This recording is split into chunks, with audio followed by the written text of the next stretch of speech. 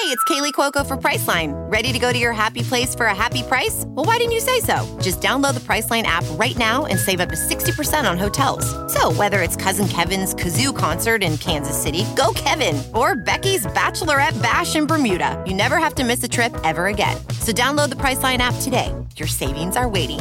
Go to your happy place for a happy price. Go to your happy price, Priceline.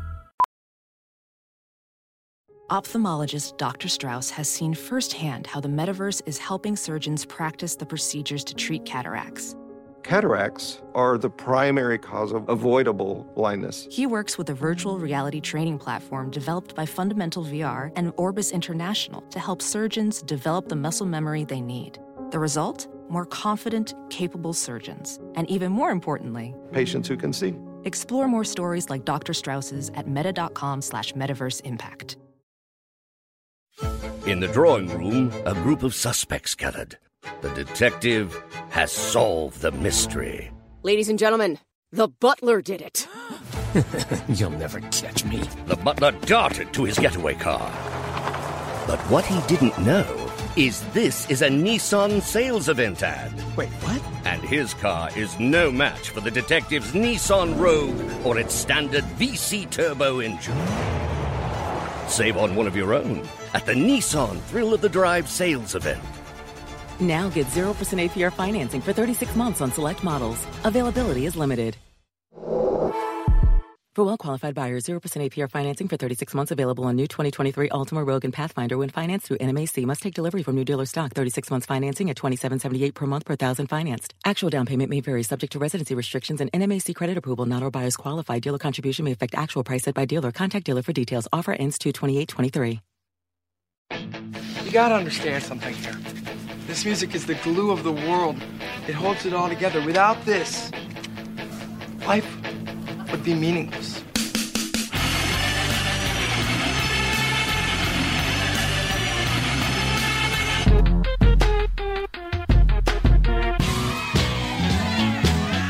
What are you getting so crazy about?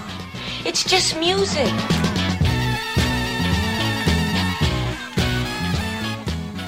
Welcome to Sound Opinions from Chicago Public Radio and American Public Media. I'm Jim DeRogatis, the pop music critic at the Chicago Sun-Times. And I'm Greg Kott. I write about rock and roll for the Chicago Tribune. Today on the world's only rock and roll talk show, we have got one of the most exciting new voices in hip-hop music, Lupe Fiasco, 3-time Grammy nominee, in our studio for a live performance. Plus, we'll review the new albums by chart topper Norah Jones and indie rock raves Clap Your Hands, Say Yeah. It's Sound Opinions from Chicago Public Radio and American Public Media, and time now for some music news.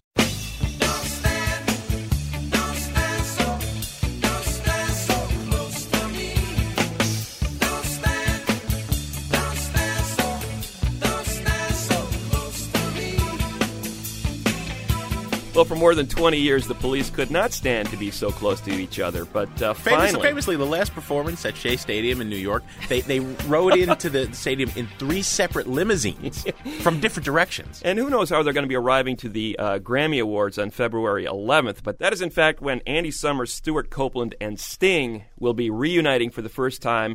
Apparently not the only time. This is just a prelude, their nationally televised appearance on the Grammys, to a big world tour. No word about whether any new music is going to result, but apparently one of the most anticipated reunions of the last 2 decades is finally going to happen this summer. We just had Andy Summers on the show a couple of weeks ago talking about his book, and I just don't think that Gordon Sumner, that's, Sting to the rest of the world, and Stuart Copeland actually read it. Because if they did, there was no love in those pages. He couched his answer to our question, the Sting question, what do you think of Sting's solo music? He was very, very diplomatic. I baited him. I said, what do you think of that medieval lute album that Sting just put out? He wouldn't even go up for it. He would not jump for the bait. I think he's written some beautiful songs. Amongst all those albums, there's some really great ones there. And I don't really want to comment negatively on Sting because why would I? I think about the history we shared and with Stuart, and I think of these guys of my brothers. I love them, and I will never want to get negative about it, you know. And I think it would be stupid anyway, because if you ever want to do a reunion tour like that, you can't get like that. And I just think we're so lucky to have had that. Clearly, money has been bandied about. I'm sure they looked at the kind of money they could make on this tour, and it was too much to resist. They're not even talking arenas. They're going right for stadiums. Oh, my God, yeah. This is definitely one of the most anticipated tours of the summer. But the reunion tours are going through the roof here. It's going to be the year of the reunion. Rage Against the Machine is definitely booked for an April 29th show at the Coachella Music Festival in California. That means that Tom Morello, Brad Wilk, and Tim Comerford are going to reunite with original vocalist Zach De La Rocca, who's just been so busy. Yeah, hasn't done a thing, really, since that band broke up in 2000.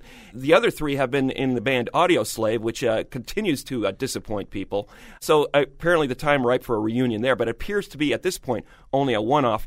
We've got the Smashing Pumpkins back in the recording studio, or what's left of them. That means Billy Corgan, Jimmy Chamberlain, and who knows who else. It's not fair to say that it's a reunion unless all the four members that were most famous were there. I agree. You know, if Darcy Retzky, the bass player, and James Iha, the guitarist, aren't there along with Billy Corgan and Jimmy Chamberlain, it's not the Smashing Pumpkins. Yes. You know? And then we will answer the question of who really is Van Halen.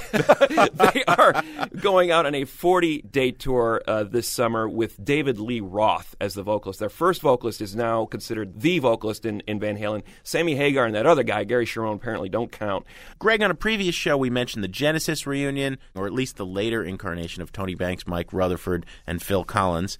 Who else would we really like to see? I think the Smiths is the one that's kind of hanging out there. Four original members. Among the 80s bands. The four original members are still very much alive. Morrissey's out there, of course, with his solo career going very well. And Johnny Marr, of all people, is in Modest Mouse these days. So I think they would play larger venues than they ever have in the United States, much like the Pixies did when they came back the second time. I'm still waiting for Pink Floyd. I want my Floyd back. Four original guys, they're still there. Sid Barrett just died, their original inspiration. It's time. It's time to bury the hatchet. They paved the way with Live 8. And then, of course, the Replacements. You know, one of those bands that most of the members are out there, with the exception of Bob Stinson. But you know, Tommy Stinson, being dead is a real Paul detriment. Westerberg, you know, Chris Mars. I mean, there are original members out there to be had that could be playing in a reunion show, and it would be big if it did happen. Good night,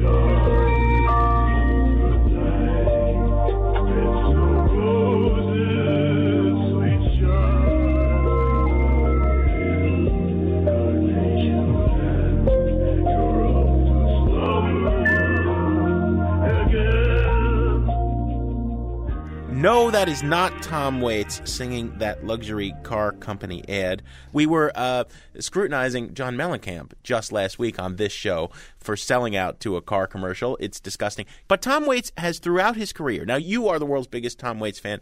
I am skeptical. I am not a huge Waits fan. Skeptical? You hate the guy. Yeah, that would Just be come one right way on to and put say it. We could say that. But I applaud Waits for him fighting not to have his music corrupted in advertising. There was a snack food a couple of years ago that appropriated a Waits-sounding vocal, and he sued them, and he won. What happened here was that you had this luxury car company for ads that aired in Scandinavia using a very Waits-sounding voice to sell their car.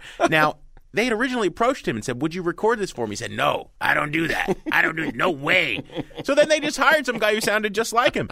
Despite the previous history of somebody else getting burned for doing that, a court in Frankfurt, Germany said that Waits was within his rights. They awarded him some money. Nobody's talking about how much, and he's giving it all to charity. Yeah. So I will applaud Tom Waits, although I still think Captain Beefheart should sue Waits for Waits ripping off Beefheart's whole career.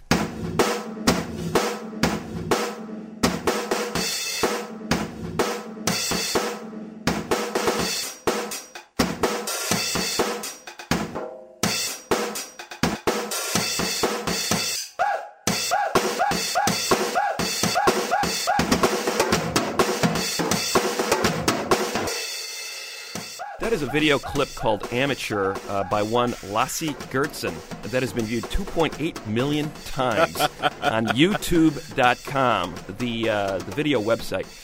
Jim, the reason we're playing that video is that someday the Lasse Gertzens of the world may be rewarded for their enterprise and getting their videos aired on YouTube and actually viewed by as many as 2.8 million people. Yeah, because here was this guy who couldn't even play the drums, but was a good video editor, made this home video with all these cuts that makes it seem as if he can play the drums. Yeah. 2.8 million people. YouTube's going to start paying the makers of these amateur videos, right? Well, so they say. The founder of YouTube, Chad Hurley, filled with hubris after they've been just bought for $1.6 billion by Google, it wants to start sharing some of the revenue. If a kid in his basement out there makes a video with non-copyrighted material, in other words, original material, and attracts viewers, he wants to find a way to share the advertising revenue that would garner with the creator of that video. Well, even if it's like half a cent per viewing or something, somebody like Lassie, with 2.8 million views, he'd be sitting pretty, get himself some real drum lessons. Exactly, and this is an extraordinary, I think, development in that it is basically throwing out to the world, make a video, find an audience, we'll reward you for it. I think it's revolutionizing A&R, the business of talent scouting, on which the record industry was founded. Meanwhile, you've got the record industry going in the opposite direction, where it's continuing to consolidate, to create these bigger corporations, which are offering a smaller and smaller window of opportunity to the artists of the world. And YouTube is just throwing the doors open and saying, everybody's welcome. If you can find an audience, you're going to get paid for it. The big news last week in the industry was that the third largest music company in the world announced that it is merging two of its labels, both of them legendary for the last 30 years. Mm-hmm. Capitol Records is now going to be part of Virgin Records. Capitol, the label that gave us the Beatles, is not really going to be its own record company anymore. They sold the famous Capitol Tower, the landmark in Los Angeles, a while back. They're going to be moving their offices out of there. It's kind of a sad day in the music industry. A lot of layoffs expected. And a lot of bands are going to get cut. I mean, this is a label, Capitol, with bands like the Decemberists and Coldplay. OK Go. Some of these bands may not survive these cuts. The Red Walls, who made a terrific debut record for Capitol that didn't really sell that well, there's some real doubts as to whether that second album, which is almost done,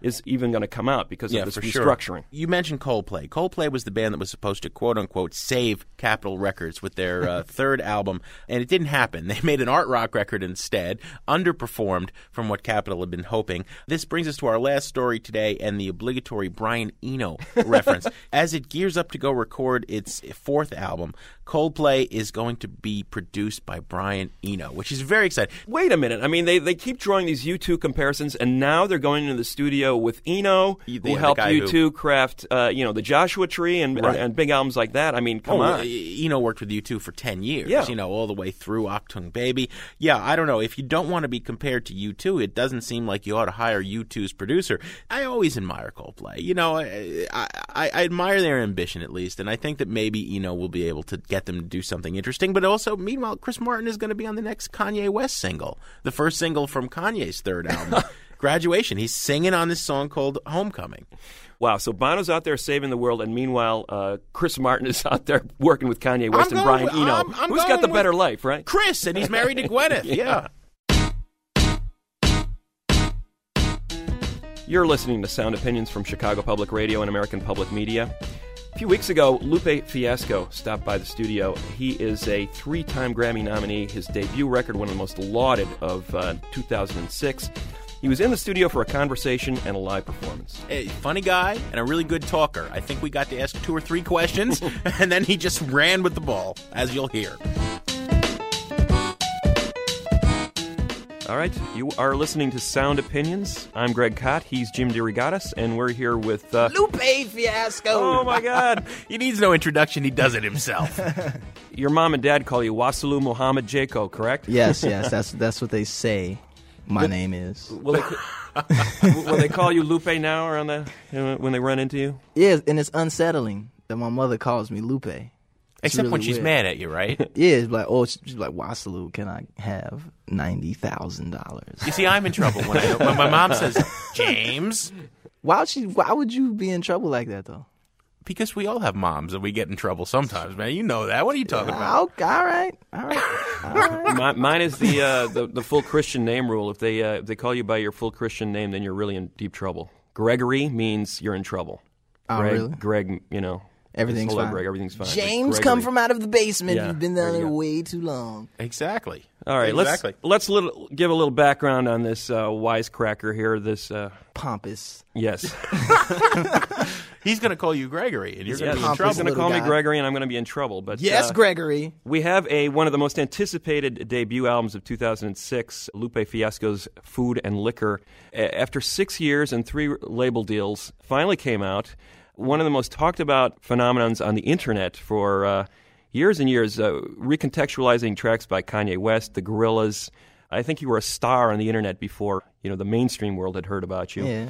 And now, as a result of Lupe Fiasco's Food and Liquor, we have a man with 3 Grammy nominations sitting here in the studio. See, it bled into the outernet. You said that your estimation was that some 9 million copies of your album were downloaded before it was even officially released? Between the time that it leaked and it officially came out, which was a span of like 2.5, maybe 3 months, it was downloaded about 9 million times. And clearly a different type of hip-hop record. A major label release, but yet the majority of it was recorded by your guys, Soundtrack and Pro, 2 relative unknowns in hip-hop, which is almost never done. How were you able to, first of all, establish that with the label, unlike many other hip-hop artists starting out? A jousting match. No, it was really just show and prove. And even it was show and not prove, and a lot of it was just put it on radio before the record label knows. But it was a business decision, as well as a personal decision where it was like, I'm going to give my homies, a chance to shine. And I know that they're good enough to compete with these other producers that they're going to make a statement. And that came out in Soundtrack having, 2 Grammy nominations on his first official record ever. So I think we showed and we proved.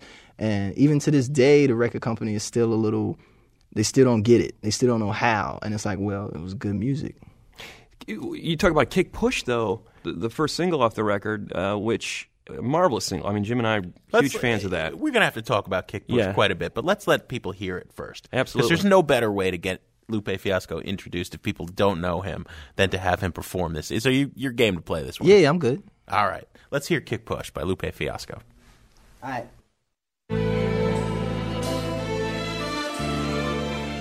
And it goes like, what up, y'all? Yeah, Soundtrack, what's poppin', baby? If y'all don't know me out there, I go by the name of Lupe Fiasco. Yeah, representing that first and 15.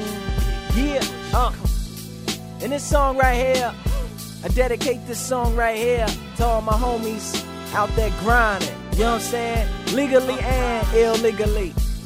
You know what I'm talking about? So, check it out. First got it when he was 6, didn't know any tricks. Matter of fact, first time he got on it, he slipped. He landed on his hip and he busted his lip. And for a week he had to talk with a lisp like this. Now we can end the story right here. But shorty didn't quit, it was something in the air. Yeah, he said it was something so appealing. He couldn't fight the feeling, something about it. He knew we couldn't doubt it, couldn't understand it. Branded, since the first kick flip, he landed.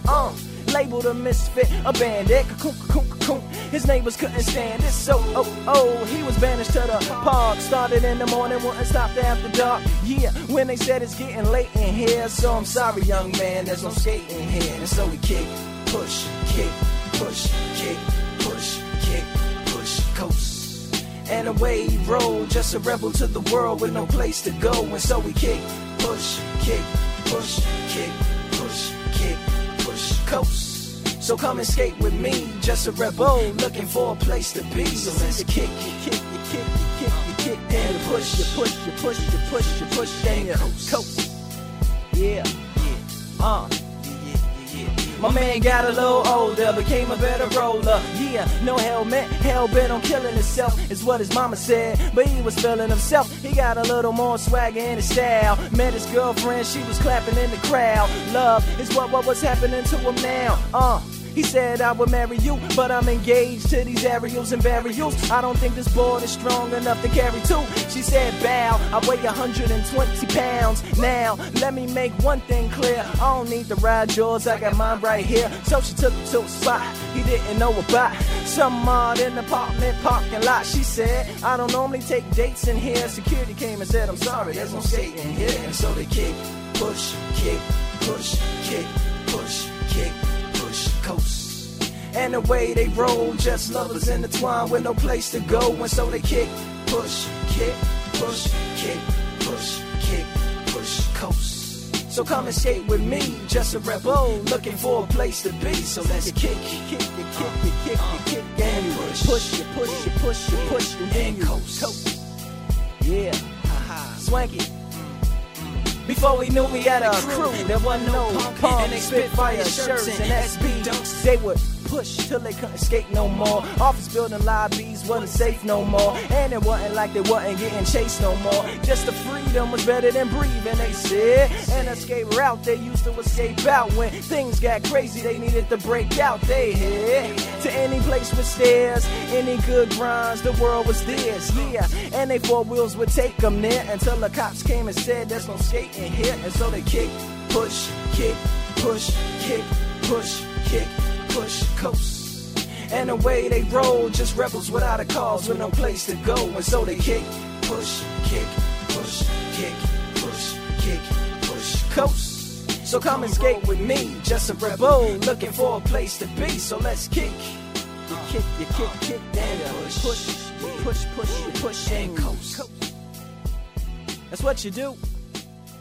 Haha. Man, I love that song. That was a terrific live performance of one of my favorite songs of 2006, Kick Push from Lupe Fiasco. We're going to be back with Lupe in a moment, and later on in the show we'll have reviews of Norah Jones and Clap Your Hands, Say Yeah. That's a minute from now on Sound Opinions from Chicago Public Radio and American Public Media.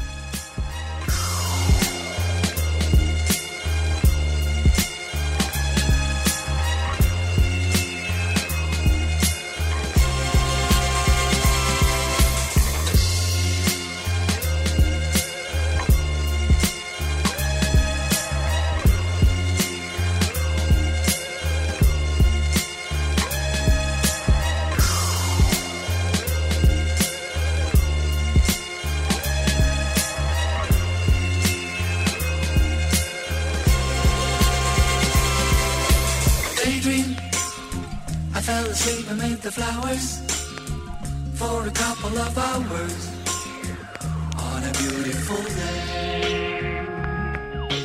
Daydreams, I dream of you amid the flowers for a couple of hours. Such a beautiful day.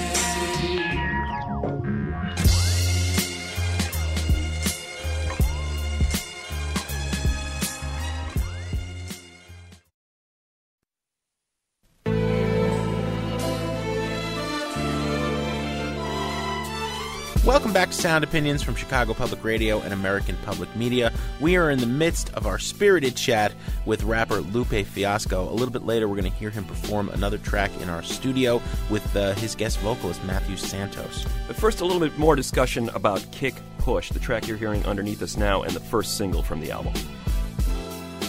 There are certain singles in the history of pop music, of rock and roll, if you will. It's all rock and roll to me. You, Public Enemy, okay?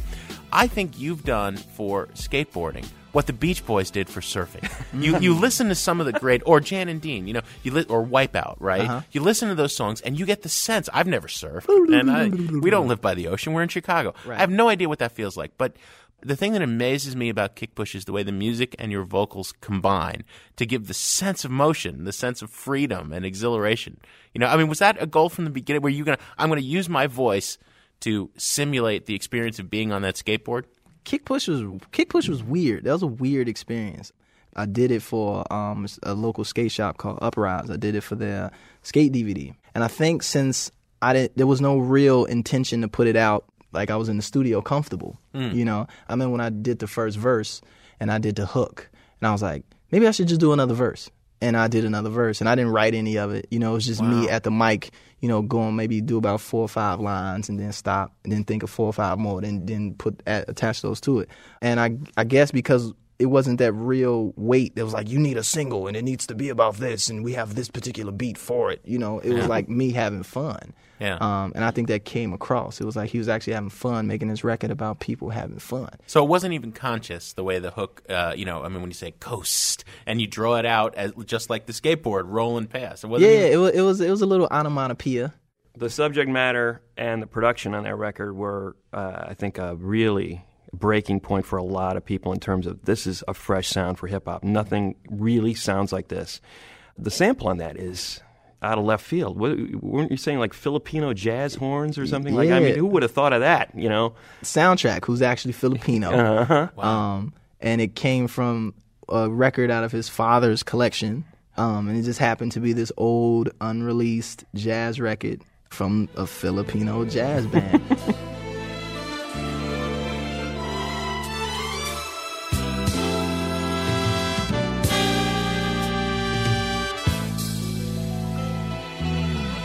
Ikaw pala'y mayroong ibang minamahal. Di mo pinagtapat noong una pa lang. It was amazing. Like, and for Soundtrack to go and get that from that, like that whole history and everything behind it. Like, and a lot of Filipino people were like, yo, that's fresh. The horns like that, it has that breezy sound, and it seemed like it influenced the way you decided to phrase the words and everything. It was, to me, originally, I was like, yo, this is a dope beat to skate to, you know? And so I was just going to give Uprise the beat. I'm like, yo, just use this as background music to skate to. Because to me, it seemed like, you know, watching skate DVDs and watching skaters and stuff like that, it seems like, wow, like you could skate to this record. And it was, the lyrics were really just like a commercial, you know what I'm saying? In the sense where it's like, let me just put this on top, and it just fit.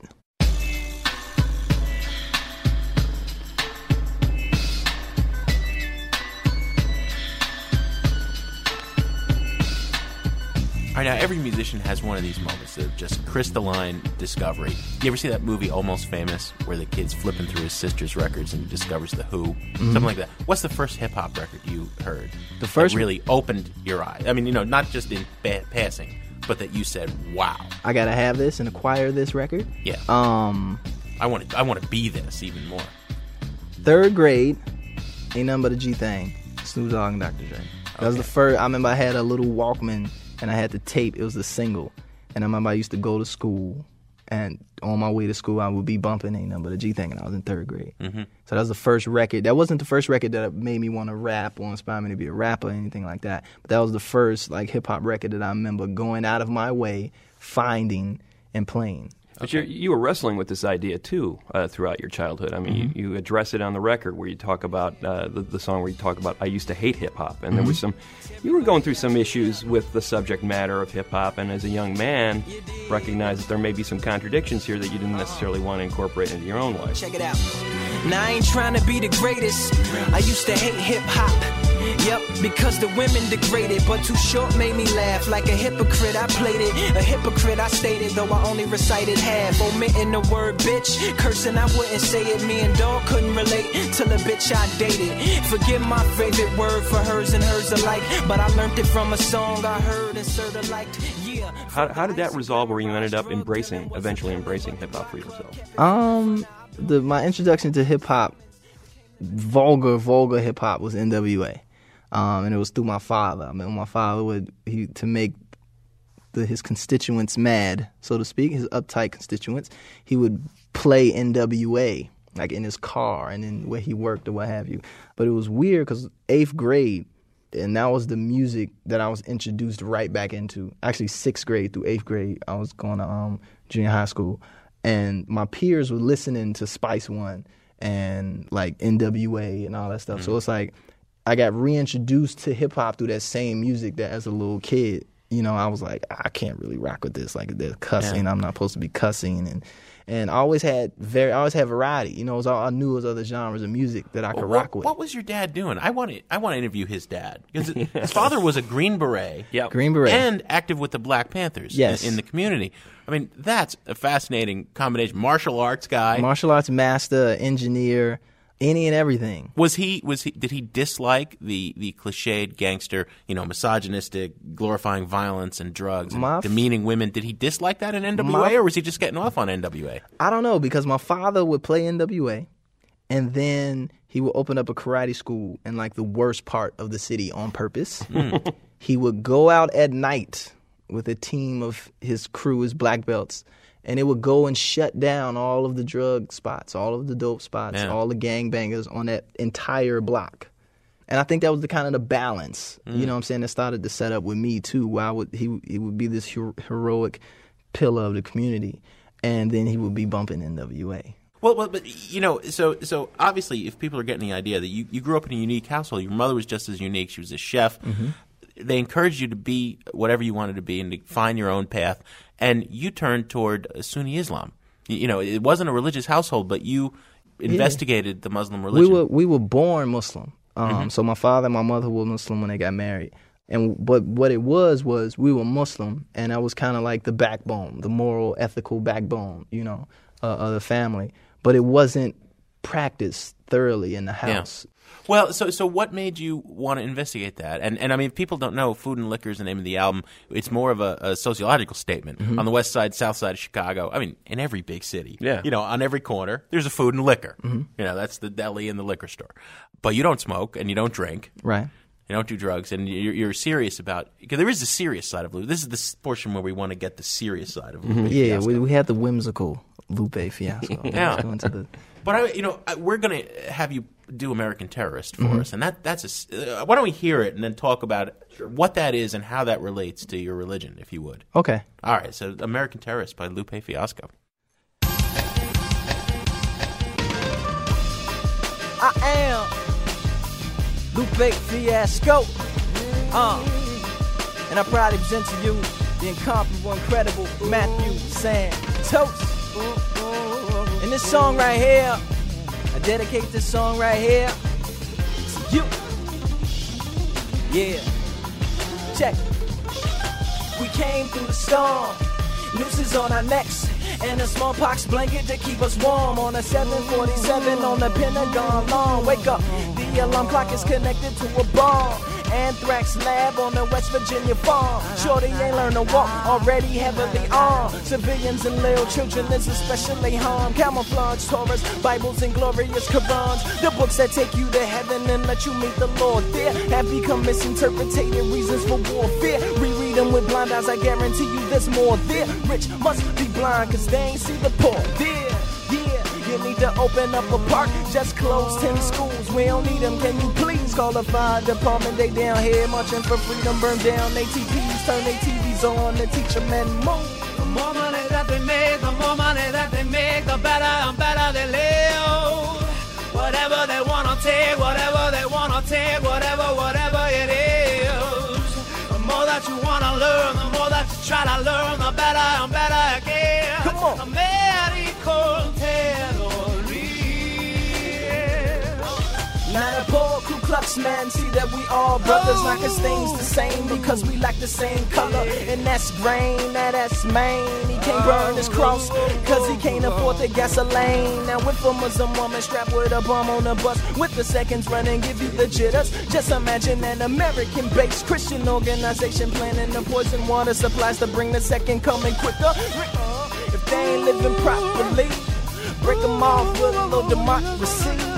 Turn their whole culture to a mockery. Give them Coca-Cola for their property. Give them gum, give them guns, get them young, give them fun. If they ain't giving it up, then they ain't getting none. And don't give them all, no, man, just give them some. It's the paper, some of these cops must be Al-Qaeda, play your arm. The more money that they make, the more money that they make, the better and better they live. Whatever they wanna take, whatever they wanna take, whatever it is. The more that you wanna learn, the more that you try to learn, the better and better it gets. Come on. American Terrorist. And bring it back live. The more money that they make, the more money that they make, the better and better they live. Whatever they wanna take, whatever they wanna take, whatever it is. The more that you wanna learn, the more that you try to learn, the better and better it gets. That's right. American Terrorist. Don't give the black man food, give red man liquor, red man food, black man nigga, give yellow man tool, make them railroad biller, also give them pan, make them pull gold from river, give black man crack, blocks and teens, give the red man craps, slot machines, and bring it back, bring it back, bring it back, bring it back, bring it back, bring it back, bring it back, bring it back. Don't give the black man food, give red man liquor, red man food, black man nigga, give yellow man tool, make them railroad biller, also give them pan, make them pull gold from river, give black man crack, Glocks and tings and get a red man craps. Slot machines and bring it back, bring it back, bring it back, bring it back, bring it back, bring it back, bring it back, bring it back,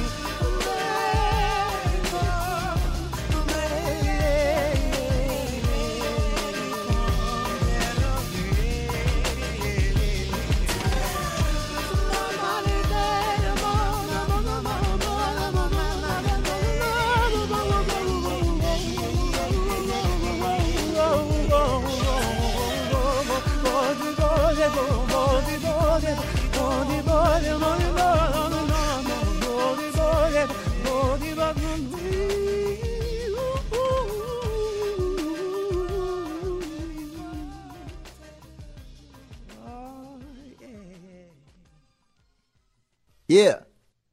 All right, that was American Terrorist from Lupe Fiasco live in the studio. And talk about that track a little, Lupe. You're flipping the script a little bit there. I'm on who's the terrorist in the world. And yeah. We got some issues here at home that may be described as terrorism Anthrax as in well. the West Virginia lab. Yeah, you know. Just a little...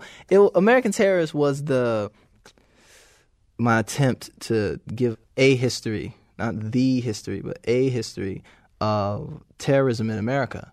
And at a period of time where America uses the word terrorist pointing, as opposed to like, okay, we know what terrorism is because we did it for 450 some odd years. And so it's just kind of to level the playing field a little bit by giving people who are an audience to myself, to like, look, yeah, America, yeah, okay, there might be terrorists over here, but the history of America is this. It's the Ku Klux Klan. It's slavery. It's all these other things that you might not know about in the present day, like it's not just Islamic terrorists and it's not just terrorists in Colombia and it's not just terrorists in this part of the world. Like the terrorism is a method used and utilized by every nation and every society since the beginning of time. Mm-hmm. And I think that's a part of my responsibility on this platform to do that when I can, when I know of a subject, to express it and tell it and try and get people, not to get people to change their ideas, but give people more information on a particular subject so they can make more informed decisions about who they're going to vote for or who they're not going to vote for. Mm-hmm. It's still mind-blowing a little bit to me that people like Jay-Z endorsing your work, getting it out on a major label, but was part of the difficulty in actually getting a record out, as we said, 6 years, 3 label deals, was part of it because of the fact that you did want to do it your own way and kind of address some of the subject matter that really isn't addressed in mainstream hip-hop that often. I mean, was there a point there where you thought about giving up because it wouldn't happen for you at a major label level? Honestly, I can't say yes. I can't say that it was because of I wanted to talk about a particular subject, because my early work is a reflection of what you hear now. It is Jay-Z, it's Nas, it's very violent, It comes from entertaining my peers, and my peers, even though I may be this, somewhat educated, astute, pompous young man,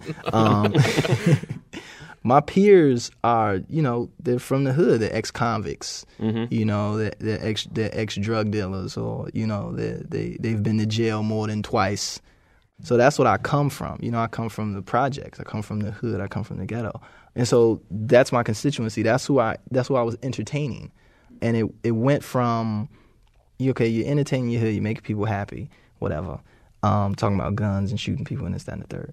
But when you put that up against the music business and every other artist, that's what they're doing. They're talking about the same things. And it went for me maturing, actually, because through that 6 years, that was from being 18 until being now, a month away from being 25. I grew up and I matured. And it was like, I got more comfortable with myself. And it was like, let me talk about those things that I like to do. Even it goes down to like my album cover. People are like, yo, your album cover is kind of gay. If people don't know, you're floating out there in space. It's like this Star Wars scene. That hardness, that sort of that pressure, that peer pressure to be hard. Even the women in rap have got to be hard. I mean, what is that? It's a peer pressure. It's the same thing about kick push and skateboarding. It's like people don't skateboard in the hood, because there's a certain stereotypical set of, I guess, things that you must do to keep your authenticity intact when you come from the hood. You can't wear a suit wearing a suit. You're either going to church or you're going to work for the white man. You know, or you can't do this because you're trying to be white, or you can't do this because you're trying to be, you know, Puerto Rican. You can't do this because you're trying to be whatever. In a lot of those cases, trying to be something that you're not means that you want to progress. You know, you want to get out of your particular situation. You want to expand your horizons, and you want to experience new things. And so that's the cap. That's the ceiling of the hood. That's what keeps people in the hood, that peer pressure, that self-oppression. And so for me, it was, let me break out of that. You know, let me write a song about, you know, a giant robot walking around. That's a project building. Let me write a song about, you know, skateboarding. Let me write this song because for me it's a shout to that system, you know, the system that we created ourselves, to be like, that's not cool. You know, I'm going to shake it up a little bit. I'm going to be different from that, and I'm going to be proud to be different. And it's going to be dope. And it's going to compete with your Young Jeezy. It's going to compete with your Rick Ross, and it's going to compete with your Lil Wayne. And I'm going to get just as much and even more than they do. Yeah. Lupe Fiasco, it's been a pleasure. Waslu Mohammed Jaco, as Mom and Dad would say. Gregory. Pleasure having you on the show. Jim. And James. Sorry, James. Jim. Fresh to death she is. From her steps to the set she is. Coming up on Sound Opinions, Jim and I will review records by Norah Jones and Clap Your Hands Say Yeah, and I will drop a quarter into the Desert Island Jukebox. That's in a minute on Sound Opinions from Chicago Public Radio and American Public Media. Brushed off my ears, even cut my hair for it. Cause normally I don't care for it. Don't even be looking for like that. Then there go it. Yeah, right over there. So I prepared to pour it. Little scared, my stare lowered. Mama said have no fear. Plus I'm already out of my chair. Gather up my ears on my square from here forward. It's nothing right, so here go it. Whisper in the ears, kinda crowded in here. Wish you cared to blow it. She said, yeah. Sunshine. You're my moonlight. You're the starry skies above me. Won't you please come down and hug me? Think I found love in this club tonight. That's right. Whoa. Never met her before, but I think I like her like a metaphor. It's hard to get in the car we sit. From the intro, she rolled down the window just in case I was a schizo. I compliment her on the common sense. I'm calm, a little more confident. Tiny hole has sprung a leak in this cheap pontoon. Now the hole has started growing weak, and we're gonna be sinking soon. Welcome back to Sound Opinions from Chicago Public Radio and American Public Media. What you're listening to is a new track called Sinkin' Soon from the third Norah Jones album, Not Too Late. Just out, guaranteed to debut at number one. I guarantee it, Jim. Yeah. I will stake my career on it. That will be a number one album. Well, she's already because the making other news. two have been number one albums. Yeah, no, he's already making news for the most pre-orders ever and the most downloaded song ever. She's already sold 15 million copies of those first two records and got 8 Grammys under her belt, and she's 27. 27 years old, and she's already had a career's worth of album sales. This record very much in the same vein. We're talking about Norah Jones, who knows what she does, and she does it very, very well for the 15 million people who have bought her records. If you've wandered around in shopping malls, if you've been in elevators, you have heard Norah Jones's music somewhere. It is ubiquitous. Jim and I will dig into why it is ubiquitous, why it works, and maybe why it doesn't. But let's play a track first from the new record. It's called My Dear Country from Norah Jones. It's on Sound Opinions.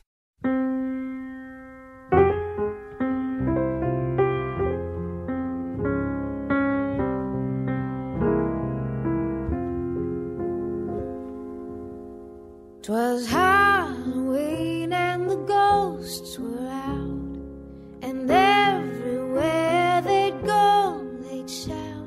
And though I covered my eyes, I knew they'd go away. But fear's the only thing I saw, and 3 days later was clear to all that nothing is as scary as election day. The newsmen know what they know, but they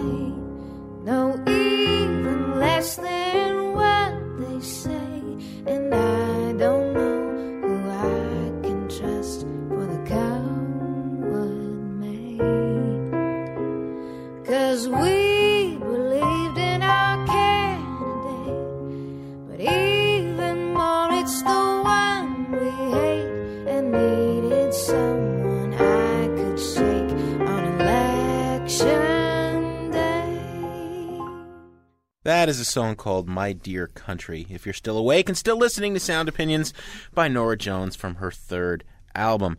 It's indicative of a slight change on this record. It's the first album that she hasn't made with the longtime jazz producer Arif Mardin because he passed away. She made it with her boyfriend, Lee Alexander, who's her songwriting partner, the bassist in her band. There are some things I like about Norah Jones, okay? She does try to get this live in an intimate cabaret setting to the music. It's well recorded, and you feel like you're in a small room and she's singing to her. She, is obviously a part of the pop star-making machine, but she doesn't pander to it. Mm-hmm. And with her spare time in New York, she plays in all these different bands on Monday nights to 10 people. She does glam rock. She does country cabaret. She appeared with Mike Patton of Faith No More in this weird art rock project, Peeping Tom. Okay, these are all the things I like about Norah Jones. I just wish she made albums that didn't put me to sleep. It's like she is to the real deal of jazz and cabaret music what a frothy chai latte is to a double espresso, okay? It's not even in the same ballpark. It's this sugary concoction of who knows what that sort of resembles the real deal, but it sure ain't. Well, Jim, I would question the use of sugary. I'm not sure it's poppy enough, really. I mean, she's sort of blending different genres here, pop, country, blues, a little bit of jazz, without being any one of them. What it is very laid back, very conversational. There's a warmth to it. The problem is it's all in one area. She's got this big palette of music that she's working with, and she paints it in this one little corner all the time. I kind of like that in small doses. I think there are some brilliant moments on this record. I think a track like Wish I Could, the very first track on the record, everything is pared back. There's a couple of cellos on that song, an acoustic guitar, her voice. There is nothing gratuitous about that track. Everything is there for a reason. But Annie is standing in the door with a look on her face I can't just ignore. She tells me that her heart is sore. It pulls me in, she pulls me in. It's beautifully recorded, beautifully sung, and in small doses, she's very, very fine to listen to. But over the long haul, there's some interesting things being said on this record. Well, she's engaging some political content That's here. what I meant about sugary, Greg, is she never gets excited. The song that we heard before, Sinkin' Soon, that's obviously about the wake of Hurricane Katrina. We've got a captain who's too proud to say he dropped the oar as he steers the boat, right? And My Dear Country is about looking at, from the perspective of those couple of days between Halloween and November 3rd, looking at the perspective, nothing is more frightening in this country right now than an election. Those are some heavy thoughts, and yet she delivers them like, very light. She's almost too modest for her own good. I'd put her in the same class of singers like Madeleine Peru and Patricia Barber, fine singers who'd make very modest, low-key kind of records, but aren't particularly adventurous. The difference is Norah Jones sells 15 million records, and those other artists that I mentioned don't. So as a result, she has an undue amount of attention paid to her. I think she would be very comfortable being sort of a modest, medium-selling kind of artist, which is really what she deserves to be. But instead, all this attention has been put on her, and I don't think she's got the broadness, the vim, the vigor to actually, live up to those expectations. So what we have here is a very modest, listenable record. It's not embarrassing in any way, but it is not a buy-it record. No, it's a warm glass of milk. How are you going to get excited and say trash it? No, but you certainly don't need to buy it because it's going to be everywhere. If you go buy if you buy a coffee at any point in the next 6 months, we're going to hear this record. All right, that's a burn it from both of us on the Norah Jones record. And I'm touched by the same sad feeling of dread, just to know that you can't wait to see it. An idea in your head and a compass in your hand on a mission to heart. That is a song with a very long title. Mama, Won't You Keep Them Castles in the Air and Burning, from the second album by Clap Your Hands Say Yeah, just out. Some Loud Thunder is the name of the disc. Greg, it's impossible to talk about these fellows who were on Sound Opinions when they were touring in support of that first album without mentioning that this Philadelphia-Brooklyn band was the big internet hype of 2005. Many indie rock bloggers and fanzines and magazines raved about their self-titled debut album, which was released entirely via the net. And this second album, they have opted to self-release it. Mm-hmm. They got a lot of offers from major labels and independent labels. Come join the system. You've proven what you can do. We can do even more for you now if you're part of a real record company. And yet, with all eyes upon them, they put out their second album on their own and presumably funded it themselves as well. They went up to upstate New York in the middle of nowhere where one David Friedman has a recording studio, most famously home base for the Flaming Lips and Mercury Rev. Let's hear something from this album. This is a track called Satan Said Dance from the second album by Clap Your Hands, Say Yeah, Some Loud Thunder on Sound Opinions. How'd I arrive in a place like this? Red right hand as the alligator can.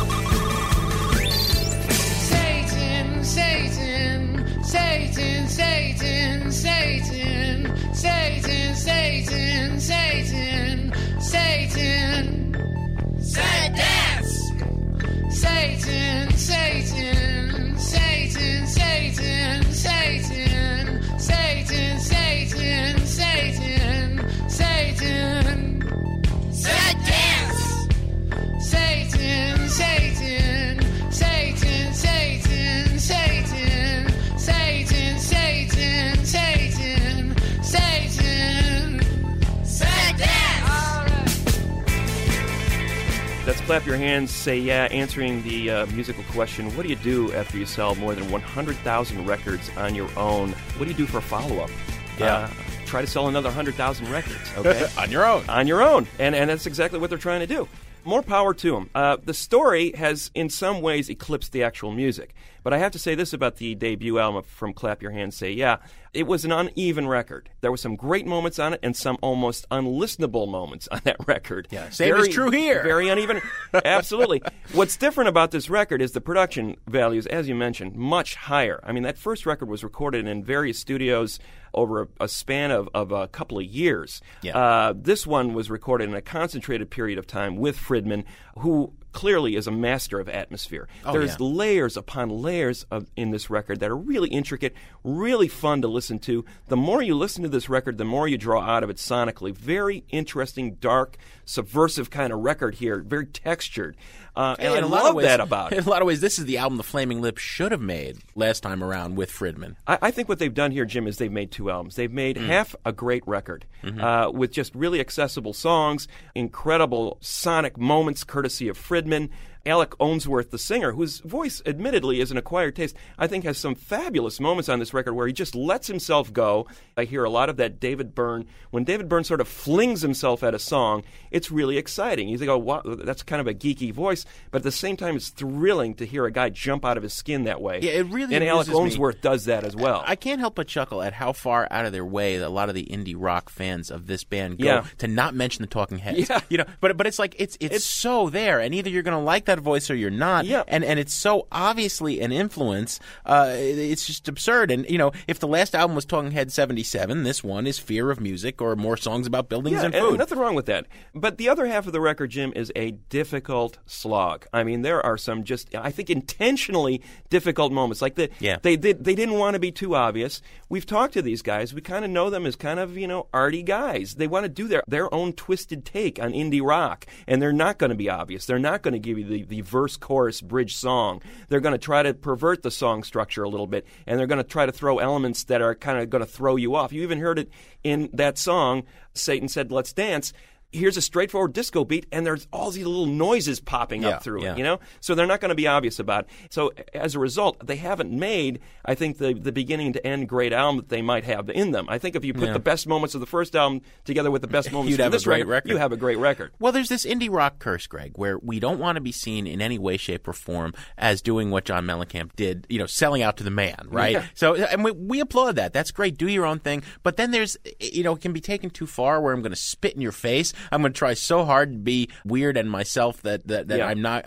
So on the first album with this horrible, unlistenable, calliope circus-like song, this album they go even further, where they have this horrible, unlistenable, distortion-drenched song which you can't even make through.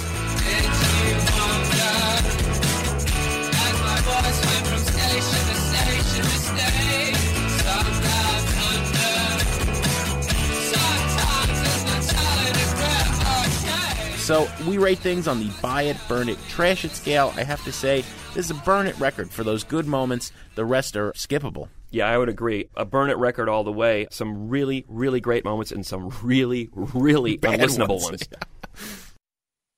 I tell you, little buddy, this whole island is bewitched.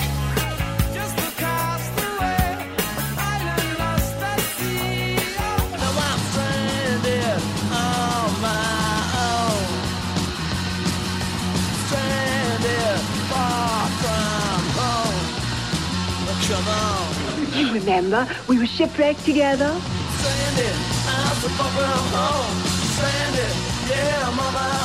Yes, indeed, stranded together. Most weeks here on Sound Opinions, Greg or I take a turn popping a quarter into the desert island jukebox. Greg, it's your turn. Well, thank you, Jim. I'm excited to play this next track because I just saw this band a few days ago. They rarely play. In fact, for the last 5 years, people have been wondering where they've gone. I'm talking about the Chamber Strings. They're led by a musician named Kevin Jr., who grew up in Ohio, ended up in Chicago, and made two brilliant orchestral pop records, Gospel Morning in 1997, followed up by Month of Sundays in 2001. Combining, soul, pop, rock influences from the 60s and 70s, synthesizing those influences in really artful ways, much like Alex Chilton did in Big Star, much like Ray Davies did in the late 60s Kinks. People may think, well, you're exaggerating. Kevin Jr. is not in their class. I really believe that Kevin Jr.'s music just hasn't been widely heard enough. Otherwise, people would be talking about him as one of the great songwriters of the last decade. The last 5 years have not been good ones for Kevin Jr. Had some issues with depression, was living on the streets in Los Angeles for a while as a homeless drug addict, cleaned himself up in recent months, got back together again with the band that made Month of Sundays in 2001 and started playing shows again. Very exciting news. Apparently have created enough new music to put out a new album sometime in 2007. But I can't wait for that album, Jim. I want to hear Chamber Strings music right now. Right now, yeah. And I go back to Month of Sundays for a classic track. I think one of the great tracks of the last few years. I don't understand why this was not a top 10 pop single. But you be the judge. Make it through the summer from the Chamber Strings on Sound Opinions. If I can make it through the summer, I know that everything will be alright. If I can make it through the summer, I know that everything will be alright. So let the leaves fall from the vines and the ground pull up its cover. They know that's the end of summer, autumn time. If I can make it through September, I could tell her that I love her.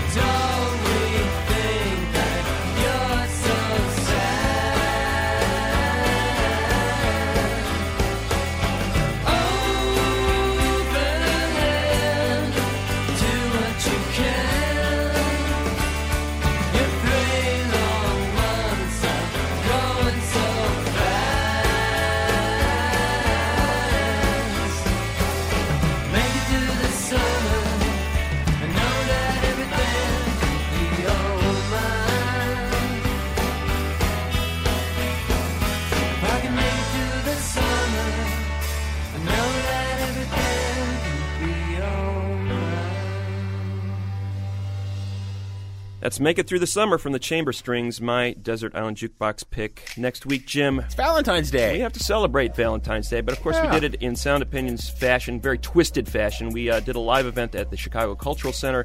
Robbie and Donna Folks helped us out. We looked at all aspects of Valentine's Day, not just the love side, but the lust side and also the love stinks side of Valentine's Day. As always, we have some thank yous to say on the way out. Greg, Mary Gaffney recorded our performance with Lupe Fiasco. We get legal assistance from Dino Armiros. Tori Malatia is our executive producer and a man we love. American Public Media brings us Bad and Nationwide. And you know we love our production team. Matt Spiegel, Todd Bachman, Jason Saldana, and Robin Lynn. They're all going to be in the front row when Sting comes out with his codpiece. Spiegel was entirely too excited about that, yeah.